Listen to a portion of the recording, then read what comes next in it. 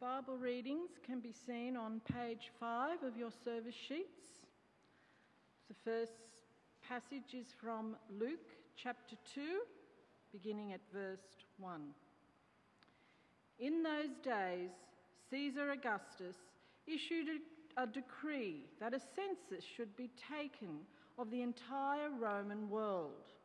This was the first census that took place while Quirinius was governor of Syria, and everyone went to their own town to register. So Joseph also went up from the town of Nazareth in Galilee to Judea, to Bethlehem, the town of David, because he belonged to the house and line of David. He went there to register with Mary, who was pledged to be married to him and was expecting a child. While they were there, the time came for the baby to be born, and she gave birth to her firstborn, a son. She wrapped him in cloths and placed him in a manger, because there was no room available for them. The second Bible reading is from the book of Revelation, chapter 3, beginning at verse 14. To the angel of the church in Laodicea write, these are the words of the Amen, the faithful and true witness, the ruler of God's creation. I know your deeds, that you are neither cold nor hot. I wish you were either one or the other. So because you are lukewarm, neither hot nor cold, I am about to spit you out of my mouth. You say, I am rich, I have acquired wealth and do not need a thing. But you do not realize that you are wretched, pitiful, poor, blind and naked. I counsel you to buy from me gold refined in the fire, so that you can become rich, and white clothes to wear, so that you can cover your shameful nakedness, and salve to put on your eyes so that you can see. Those whom I love, I rebuke and discipline. So be earnest and repent. Here I am. I stand at the door and knock. If anyone hears my voice and opens the door, I will come in and eat with that person, and they with me. To the one who is victorious, I will give the right to sit with me on my throne, just as I was victorious and sat down with my Father on his throne. Whoever has ears, let them hear what the Spirit says to the churches. This is the word of the Lord. Thanks be to God. Father, enter our lives, we pray. Where meek souls will receive him still, the dear Christ enters in. We give over to our hearts, our lives, our wills, our decisions. We want you to come now and renew our lives for Christ's sake. Amen. Please be seated. Justin's my name. I'm the rector of the parish, and it's great to have you here. It's great to have Ray Smith back in the congregation, convalescing, almost fine. Happy to help with communion, Ray? Wonderful news. I'll take a seat. It's worth saying, by the way, my mother-in-law is here as well from the States. If you get a chance to meet Beth from Atlanta, that'd be lovely too. She's been over the years many times, visited the grandbabies, but it's great to have you here. Shall I explore the text? So today is the first Sunday in the ancient season called Advent. The board never lies. It's the beginning of the liturgical year, if that sort of thing interests you. Advent is an ancient season. It's designed for us to reflect on the implications that Christ will come to this broken world to redeem it, to save it. He'll do so, according to the New Testament, at his appearing, at his advent. That's the language used in the New Testament. In other words, it's a decisive moment and it's a miraculous moment. It's not just about sort of political aggressiveness towards a vague idea of kingdom. It's not just about lives improving a little bit over time. It's about Christ coming. And despite all our important efforts in life, his appearing is the hope of the world. That's what Advent is. We pray for it every time we pray the Lord's Prayer. May your kingdom come. May your will be done on earth, please, as it currently is in heaven. That's the prayer that our Lord taught us. But as we wait, our lives get changed if we let him in. Our hearts renewed with a new heart, and then our hearts moulded to be more like Christ. Christ comes to our broken hearts to save us and to liberate us. As my friend Melissa Lipset wrote this week, we wait our hearts leaning forward to this future moment, but with our feet planted firmly in the present. I'm hoping this Advent for an answer to this prayer. Let every heart prepare Christ's room. Our Advent and then Christmas series will be a meditation on that one line from Isaac Watts' carol. Let every heart prepare him room. We will, of course, in the series be expounding Scripture and preaching Christ, but still we're going to be reflecting on what it means for a heart, not just that, every heart, to let or to allow him, Christ, room, space, to allow him every space. How do you prepare him room? That's what the series is about. As the Apostle Peter writes, in your hearts set apart Christ as Lord. In your hearts. Isaac Watts' carol begins with these words, and we'll sing it several times during the season. Joy to the world, the Lord is come. Let earth receive her King.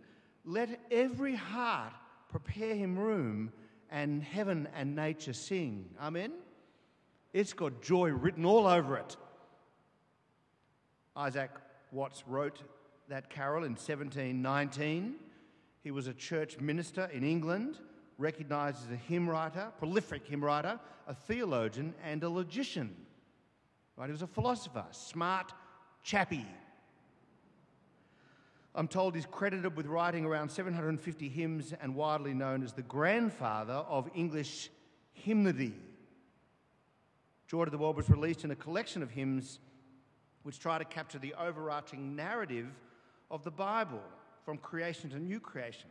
In other words, how the New Testament, and in particular the life of Jesus, makes sense of the Old Testament. The hymn was released, or the carol was released, in a collection entitled The Psalms of David,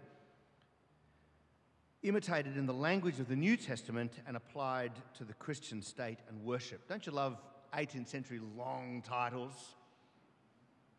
Joy to the World is actually based on Psalm 98, which goes like this.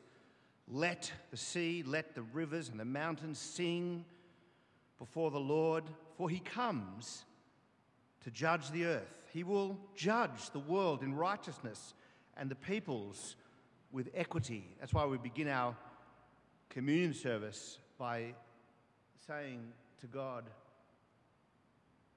Almighty God, from whom all hearts are open, all desires known, and from whom no secrets are hidden, cleanse the thoughts of our hearts by the inspiration of your Holy Spirit. And so we get these words, joy to the world, the Lord is come, let earth receive her King, let every heart prepare him room, and heaven and nature sing. On each Sunday through December, we'll be unpacking each word in the phrase, let this week, every next week, heart, prepare, him on Christmas Eve and Christmas Day, room. A change from our very wordy Minor Prophet series. And today, a simple introduction and an invitation to allow Christ's room into every part of your heart, especially the dark corners that are filled with fear and desire and sin, especially the dark corners. Why this series? Well, each one of these words is packed with meaning. What does it mean to let Christ do anything rather than him force his way into your life? Why every heart and not just some hearts? And why the heart and not just behaviour or policy? On Christmas Eve and Christmas Day will be a meditation on why him and not anybody else. It's a very simple series for a very busy season. I hope God speaks to you through it. Do you mind if I just... something in the throat. The series assumes four things. Number one, that Jesus is alive now, currently, the one who died for sin and rose again. That's the first thing the series assumes, that he can be let in currently. Secondly, that he's active in hearts, that there is an internal renewal possible. Though outwardly we raced away, yet inwardly we are being renewed day by day. Third, it assumes that we have some agency to allow him to do his thing. And fourth, that you could block him out. It's possible to block him out or reject the invitation. C.S. Lewis picked this up when he said what God could do in your life. He said, imagine yourself as a living house. Your life, God comes in to rebuild that house. At first, perhaps you can understand what he's doing. He's getting the drains right and stopping the leaking in the roof and so on. You knew those jobs needed doing, and so you're not surprised. But you know what things have to change in your life. You already know that.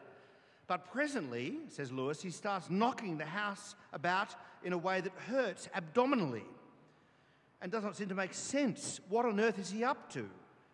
The explanation is that he is building quite a different house from the one you thought of. He's throwing up a wing here and putting on an extra floor there and running up towers and making courtyards. You thought that you were being made into a decent little cottage. But he is building a palace. He intends to come and live in it himself. Amen? Full of possibility. The work of God in your life. That's what this series is about. Today I begin with the first word, to let. To let him begin the palatial work in your life over time. Let every heart prepare him room. The verb let means to allow or to permit, to allow to pass. To not let something is to stop it from happening. You let it happen, that's what it means, but you had the option. Let every heart prepare him room. I wonder what it would look like for you to allow space for God to shape your life, your decisions, your actions, to prepare him to be a part of your whole life and not just a fraction of it.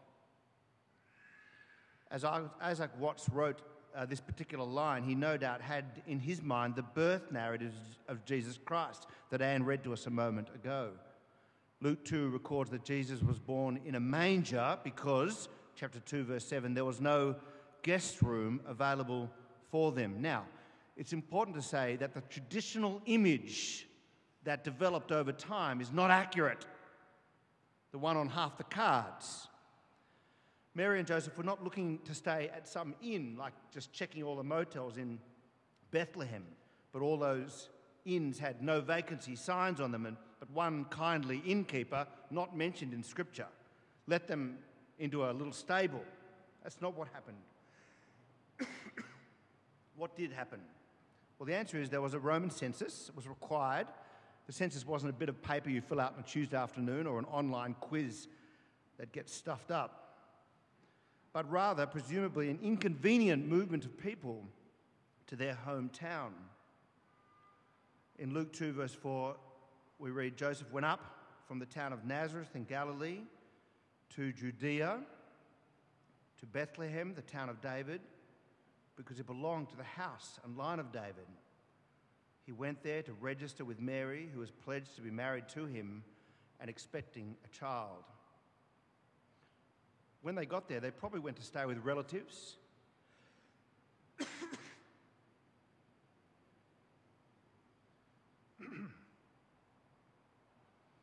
But the relative's house was overflowing with people, beds everywhere, no guest room available. So they went out the back and downstairs where the animals fed while she was there, the time came for a baby to be born. She gave birth to her firstborn, a son.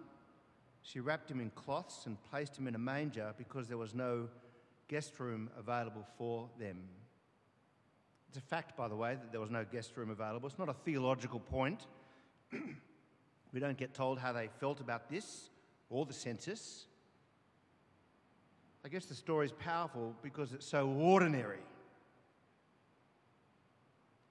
But there's no sense here by Luke that we need to connect this moment to our lives. It was the poets and the hymn writers who made that connection for us.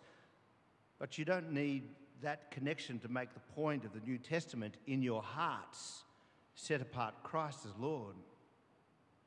Nonetheless, it's very interesting that even at Jesus' birth, there was no room for them. Sounds a lot like Australia. I've got water, Ray. I've already got it. You're such a good man. I've got it right here.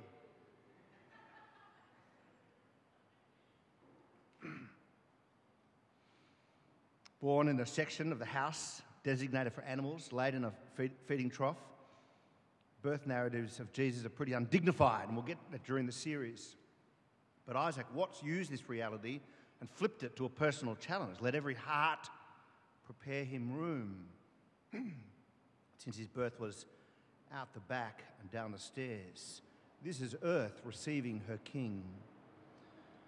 To let means to allow, and it's right there in the hymn, the carol we just sung, O Little Town of Bethlehem, how silently the wondrous gift is given.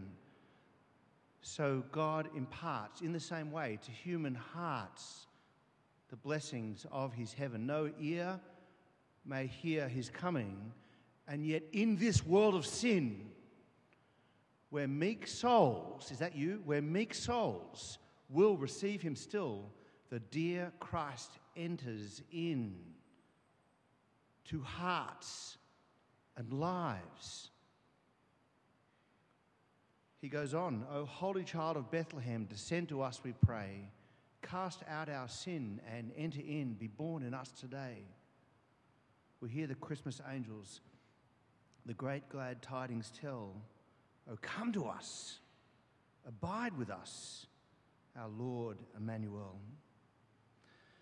So I have two very simple points to make by way of introduction to the series and conclusion to this message. Two simple points, two words to keep in mind, willing and able. Willing and able. You need to be willing, firstly, to let him in, and secondly, he needs to be able to come into our lives. So let me break those apart by way of conclusion. Firstly, you need to be willing in this series and in your life. What is it, 25 days till Christmas? What a beautiful season to create space, margins, to reject the busyness as a protest against the idols of our society. And to not just create some space for God to be alive in your life, but to allow him into every space of your heart. I'll tell you, you'll need a couple of things. You'll need to be humble. Humility will be a key, because imagine at age 50, 55, 60, 65, 70, going to your family because you've raised them a certain way and saying to them, actually, I know I've been religious my whole life, but this season is the first season where I invited Christ into my life. I actually became a Christian even though you thought I was all those years. Imagine the humility to be able to say that. Imagine the humility to be able to say, actually, I really am a rotten sinner. I really am broken. I'm not as good as I thought I was. It'll require a level of humility that maybe you've not experienced. I've not experienced. You'll need to be available, ready for a renewed spiritual life, a new heart. You'll need to be available and ready for God to do his thing. That's what this series is about. The Revelation reading is fascinating because, for a number of reasons. One, it's after the resurrection of Jesus, firstly, and it's from Jesus to a church in ancient Turkey called, the town called Laodicea. You can go and visit the ruins today. The words are from Jesus. You know that because these are the words of the Amen, the faithful and true witness, the ruler of God's creation. They're from Jesus. And it is a rebuke of arrogance, of blinding arrogance. And I say that like there's another kind. Jesus says to them, to this church that thinks they're pretty good, you say, I am rich, I have acquired wealth, and I do not need a thing. That sounds like Sydney, half of Sydney. But, says Jesus, you do not realise, because you're blinded by your arrogance, that you are wretched, pitiful, poor, blind, and naked. Join the rest of us. You're so rich you say you don't need Jesus. And Jesus says to them, in effect, you are like your water source. I mean, you can even see the ruins of water supplies coming from the nearby towns. You're neither hot nor cold. I know your deeds, he says, that you are neither cold nor hot. I wish that you were either one or the other. So because you are lukewarm, like your water, neither hot nor cold, I am about to vomit you out of my mouth. The risen Jesus can't stand such blind arrogance, such heart full of self, such curved in on selfness. In the movie, the 80s movie, The Hunt for Red October, early 90s, you don't have to have seen the film to get this reference. In that Cold War film, a Russian official says to the Soviet submarine captain, Captain Ramius, talks to him about another sub-captain called Tupolev. And the Russian official says, I heard Tupolev has a special place in his heart for you. Right? We understand that idea of making room in your heart. I heard Tupolev has a special place in his heart for you, to which Captain Ramius replies, there is little room in Tupolev's heart for anyone but Tupolev. Here, there's little room in the Laodiceans' heart for anyone else but the Laodiceans. No room left for Christ. You are curved in on self, and so Jesus says it's time to open up. Those whom I love, says Jesus, I rebuke and discipline. I give the hard word. So be earnest, he says, and repent. He says, here I am, right? And you could say in this room today, by the power of his Spirit, here he is. No ear may hear his coming. Yet in this world of sin, where meek souls will receive him still, the dear Christ enters in. Here I am, he says, I stand at the door and knock. If anyone hears my voice and opens the door, I will come in and eat with that person, and they with me. I'm on the outside knocking. Some of you have William Holman Hunt's painting, Jesus, the light of the world, in your mind right now. He's saying, Jesus is saying, be open to me coming into your life and into your heart and relating to you, contradicting you, confronting you, but also comforting you and consoling you and giving you a substantial hope that you can't get from anyone in Sydney except for Jesus Christ. That's what this series is about.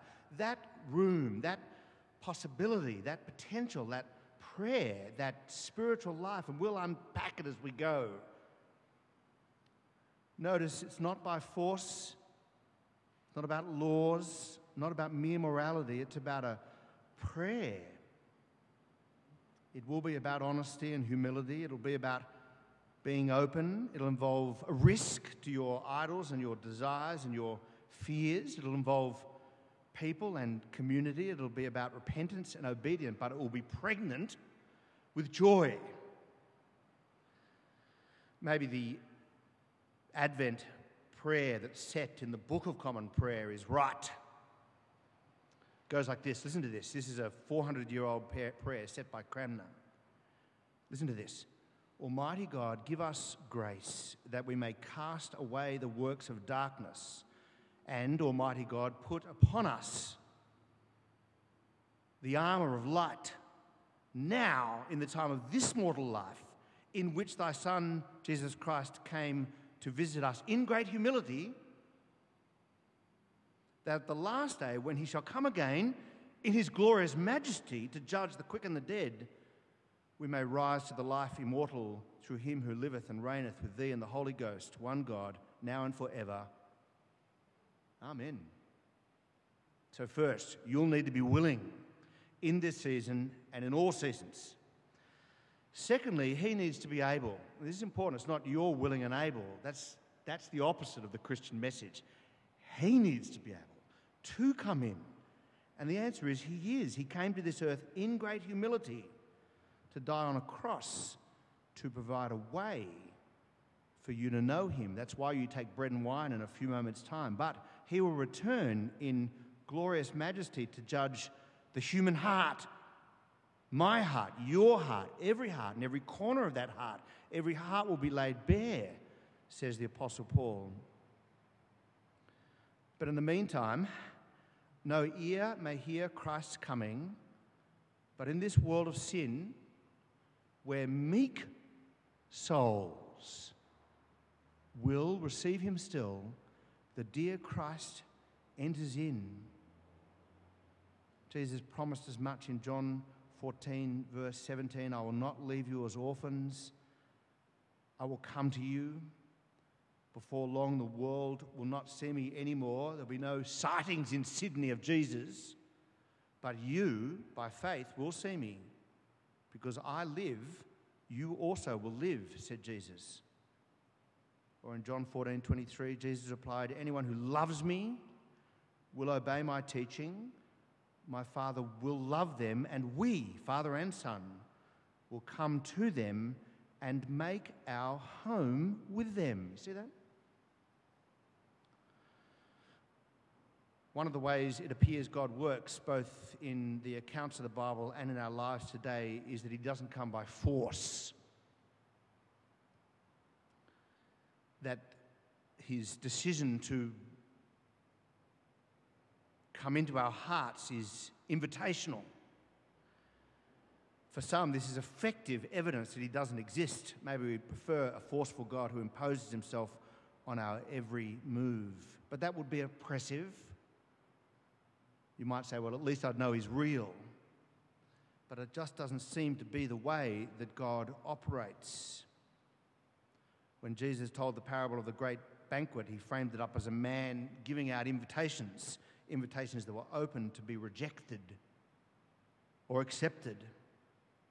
Here in our Revelation reading today, here I am, said Jesus, I stand at the door and knock. If anyone hears my voice, even here today, and opens the door saying, I believe, Jesus says, in that moment I will come in to the heart and eat with that person and they with me. Let every heart prepare him room. Why don't you pray with somebody up the back after church? Who's going back up there after? Maybe Jenny is. I'm sure Jenny will be up there, up the front here. Let every heart prepare him room. Come and pray with somebody after the service today. It's an invitation that you can reject. He will come again and judge the decisions you make, but you can also accept him. Either way, you will bear agency in that decision. That's what this series is about.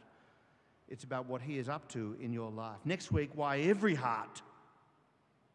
How is this and why is this claim universal and not just for people who appear to be religious? Allow me to leave with you the final words with C.S. Lewis. He says, what on earth is he up to?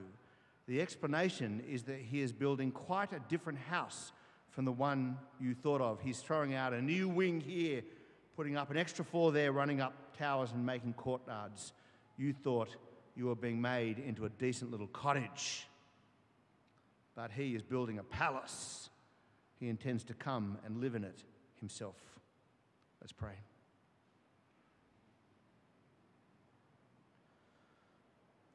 O holy child of Bethlehem, descend to us, we pray. Now, cast out our sin and enter in, be born in us today. We hear the Christmas angels, the great glad tidings tell, O come to us, live with us, abide with us, our Lord Emmanuel.